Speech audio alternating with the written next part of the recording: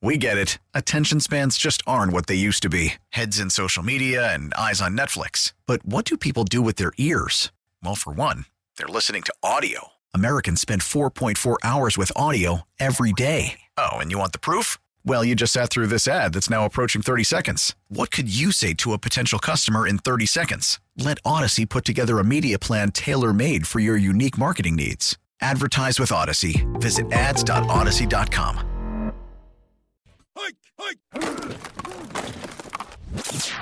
Dan Wiederer. You've got a guy with credentials, you got a guy with some qualifications, and now there's just, when done at its best, provides a level of steadiness and stability that helps create and stimulate success. On-air contributor for 670 The Score. Listen, we're not going to accept the status quo. We are going to push for more. We are going to strive for more. Co-host of the Take the North podcast with our own David Haugh. We're going to take the North and never give it back. Dan Wiederer with Mully and Haugh on 670 The Score. Bear down. Let's go. Chicago Sports Radio 670 The Score. Always fun to talk to our friend Dan Wiederer, and he joins us now on the Signature Bank Score hotline. Signature Bank, making commercial, making personal. Dan, good morning. How are you? Boys, that is some really good packing snow out there. So if you guys need a little tension breaker at the end of the show, I suggest a snowball fight. Okay.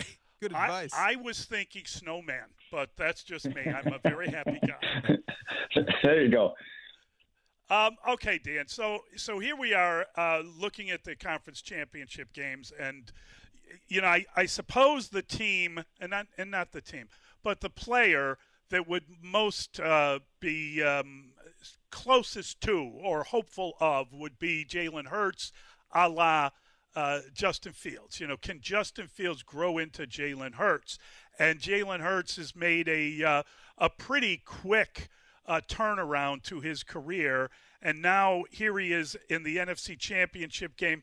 They are at home. They had the bye week. He apparently is healthy after being injured against the Bears, and they welcome the San Francisco 49ers in the early game. There are a lot of positives for Jalen Hurts. Do we kind of judge this game and his performance as hopefully the future of Justin Fields? Do we look at it through that prism?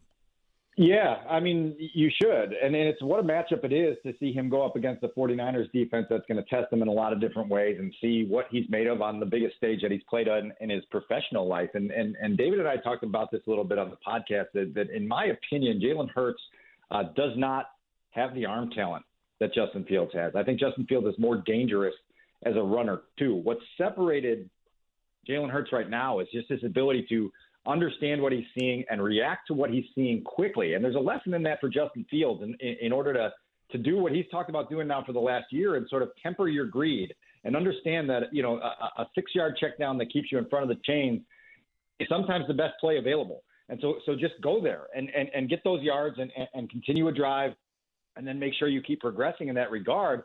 If you can get down that timing and rhythm, that quick decision part, and you've got all of the physical tools that Justin has, all of the intangible leadership that Justin has, of course, he can rise to this level. But it's going to be a steep climb to get there, and they're going to have to be locked in on it every single day to make a similar climb. I like the Hurts comparison because it's one we have made before and seen and makes a lot of sense. But I do think what's interesting about this Final Four, Dan, in the NFC, it's an example of two teams that, frankly, could say that they built around the quarterbacks. They had everything else in place. And then, oh, boy, Jalen Hurts, that's a pretty good fit right there. Oh, boy, 49ers doesn't matter who's taking the snaps because everything else, the infrastructures are in place. Whereas in the AFC, I think it's because Patrick Mahomes is with the Chiefs, because Joe Burrow is with the Bengals. I know you don't fully agree, but I think this is a great example. Whatever your strengths are as a football team, as an organization, lean into them because you can make it work if you try hard enough. 1,000%. I think that this is a fascinating weekend in that regard because you see two different formulas. In the AFC, you have, hey, go cash in your Powerball ticket and get a Hall of Fame transcendent player at the most important position in sports and ride that guy as your engine as far as he'll let you go. In the other conference, you got guys that aren't superstars. And by the way, they just beat Daniel Jones and Dak Prescott in the divisional round to get to the NFC Championship game. So you don't have these star quality quarterbacks that are on the level of Burrow and Mahomes in the NFC, and yet you've got teams that are built inside out, that have sturdiness and steadiness in the trenches, that have a physicality up front that sets a tone for every game, that allows you as a quarterback to not have to be spectacular. Let's face it, Brock Purdy and Jalen Hurts, neither one of those guys was spectacular this weekend, and their teams rolled because they are so built so solidly around them that those guys just have to manage the game, take care of business, and the next thing you know, you're punching your ticket to the next round.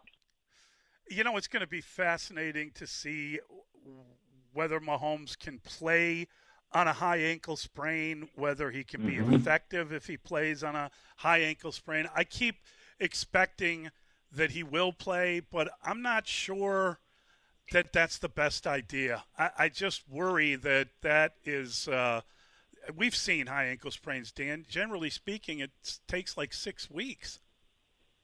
Really surprising that he came back in that game this weekend and gutted it out the way he did because, yeah, high ankle sprains are nothing to mess around with, and they're not comfortable at all. I mean, you can take the triple dose of Toradol if you need to numb the pain for an afternoon, but there's going to be some hell to pay on Monday morning when you wake up and you see the swelling and the ballooning and the potential damage that's done there. And so it's a tough call to make.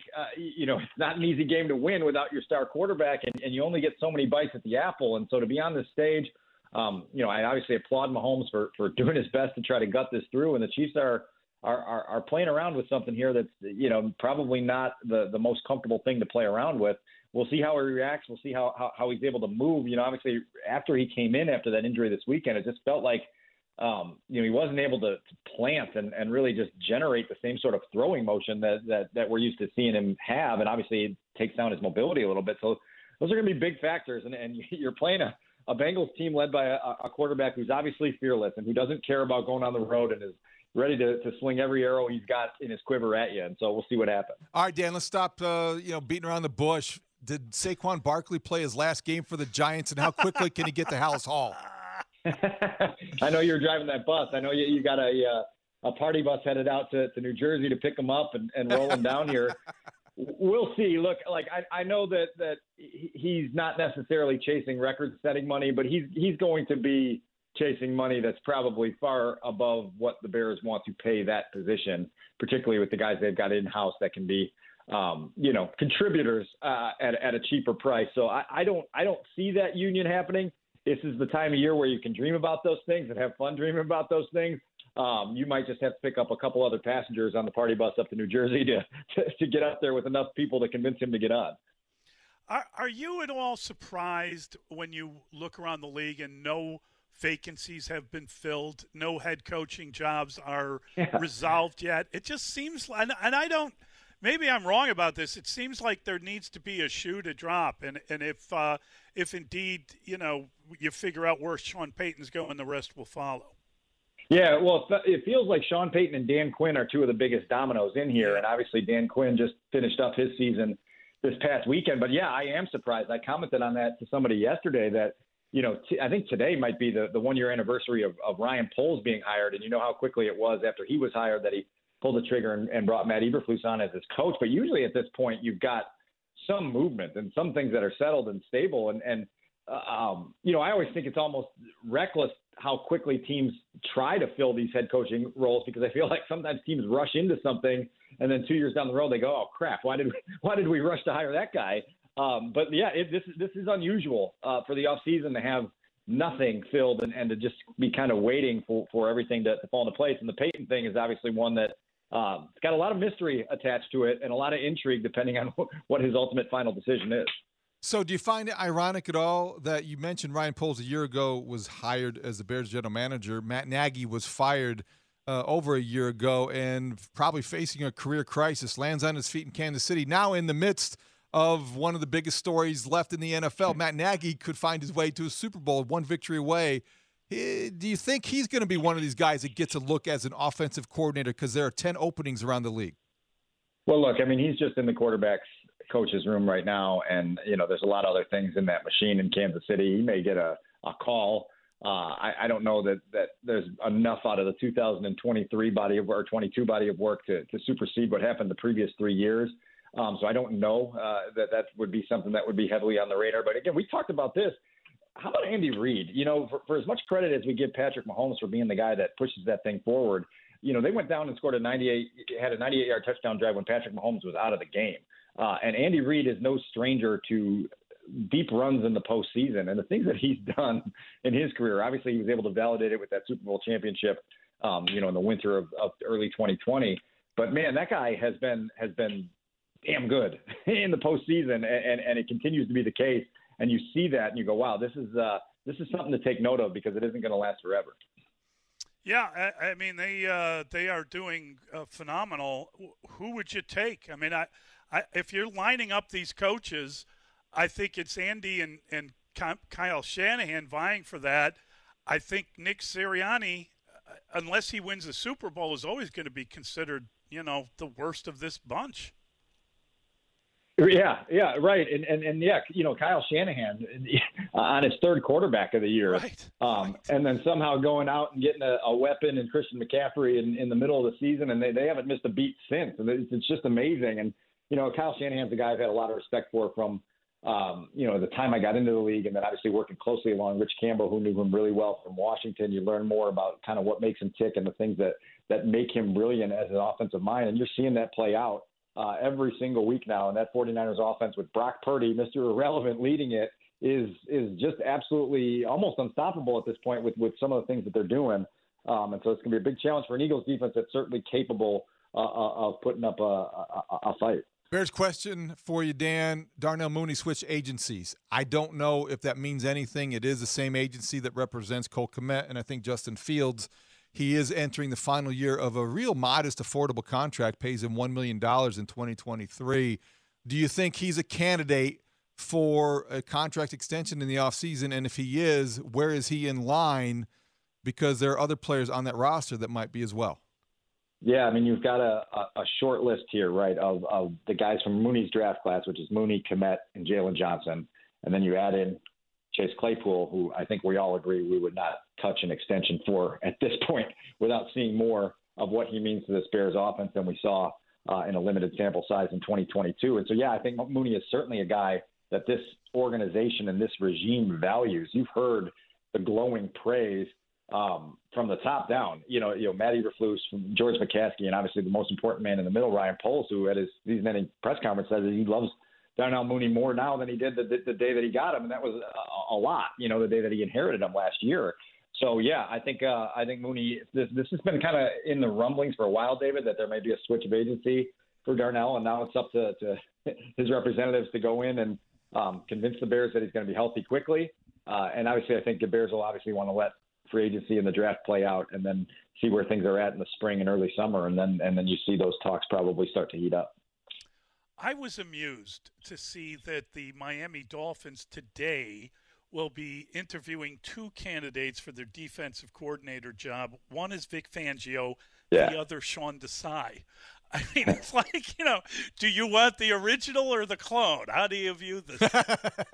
No, you're right. And it is, it's like, you have to ask them their asking prices, right? So if you want the original, you're going to be paying a little bit more. If you want the knockoff, you're going to get a little bit of a discount. I'm really excited for Vic to get back into this thing. I think the league is better with him in it. He's obviously a brilliant defensive strategist. We saw the results and the fruits of his labor here in Chicago, and I'm really eager to see what fit he picks because he can be selective. He does have multiple suitors. He does have a chance to say, hey, I want to go here. I like the assembly of talent there, and I'm going to go put my fingerprints all over it. So it's going to be really interesting to see where he lands. And, good for Sean for continuing what has been a rapid ascent up the coaching ranks, and we'll see where he lands. All right, Dan, can't let you go without you briefly, in the interest of time, connecting the dots between Hronis Grasu and Robbie Gould, who is still kicking 23 field goals in the playoffs later after the Bears cut him in 2016.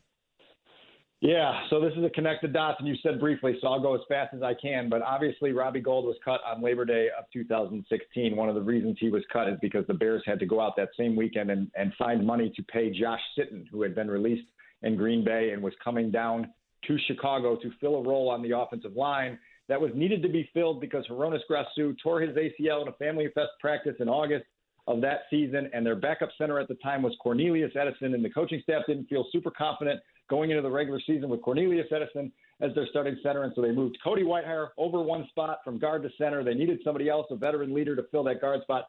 They signed Josh Sitton. In order to sign Josh Sitton, they thought the easiest money to cut off the roster was a kicker who sometimes was a little bit high maintenance in the building, and here we are with a guy who's 67 for 67 all-time in the postseason, field goals and extra points, one game away from going back to the Super Bowl for a third time. And, David, you forgot the one thing. We said that Coldplay played a two-night concert at Soldier Field a couple weeks before that Family Fest practice, so you might be able to blame Coldplay for the turf at Soldier Field that then caused Hronis Grasu's injury that then caused all those things I just said. Thank you. And I appreciate you getting through that, but you missed the payoff, which is Hronis Grasu just got engaged. Did you see that? Yeah, I did not. It's kind of an extraordinary story because he is now the second best athlete in the family. He got engaged to Sabrina Ionescu about 2 days ago. Wow. She's a great basketball player. Yep. If I'm not mistaken, Hronis Grasu's family owned like a pizza parlor in California, if I'm not mistaken, right? Yeah. So there you go. At least you got a place for the rehearsal dinner, right? Robbie Gould cares about another kind of ring, and he can still get it. I believe Greco's New York Pizzeria on Hollywood Boulevard was where he worked. I think when Hronis was a rookie, he told us about flipping dough in the air, and being one of those guys behind the sguys that was getting that stuff ready to go. And to just tie the whole thing up, I believe his older brother Nico was a place kicker. So there you go. Okay, there you go. So you guys never know what's going to happen when I come on, but we got to a 7-year-old story about Hronis Grasu that led to a story about his engagement. It's still relevant, though, because look at Robbie Gould still feeding his family, kicking field goals when it matters, getting to, the NFC Championship game. Everybody in Chicago's happy for Robbie Gould. Maybe on his way to the Hall of Fame. He would never have double doinked. I'll say that again. That's right. And he was there that day, too. Don't forget that he was in the stadium when that ball hit the upright and then the crossbar and then the grass, and everybody felt depressed for 5 years. Oh, that's awesome. My last question for you, and I know this is so kind of beneath the radar, but with Bill O'Brien going back to New England, what now happens to Matt Patricia and Joe Judge? They've got they made that ridiculous decision to put those guys in charge of the offense. One was a former defensive coordinator, the other special teams coach, all head coaches. But is there room for them? I mean, what happens now? Well, certainly you can shift around some things in your room and try to figure out where you want to go with things. You've got Bill O'Brien and Mac Jones together, and I think Mac Jones will tell Bill O'Brien what he'd like done with Matt Patricia and Joe Judge, and we'll see where that heads. But it goes to show you, that there's so many times where the Patriots make a move and you go, oh, well, the Patriots, it must be genius. And there's things in that lab that blow up and leave old mastermind Bill with a charred face and his safety goggles filled with goop. And this seemed to be one of them where Patricia and Judge didn't obviously get done what they needed to get done on that side of the ball. That's awesome. Dan, thank you, buddy. Great catching up with you. Thanks, Dan. Yeah, as always. Hey, thanks for the new intro. We got rid of the flat-footed intro, and now we've got the push for more, strive for more intro. So it's a new era in Bears football. It's all Brandon. It is. It's all down to Brandon Fryer. We get it. Attention spans just aren't what they used to be. Heads in social media and eyes on Netflix. But what do people do with their ears? Well, for one, they're listening to audio. Americans spend 4.4 hours with audio every day. Oh, and you want the proof? Well, you just sat through this ad that's now approaching 30 seconds. What could you say to a potential customer in 30 seconds? Let Odyssey put together a media plan tailor-made for your unique marketing needs. Advertise with Odyssey. Visit ads.odyssey.com.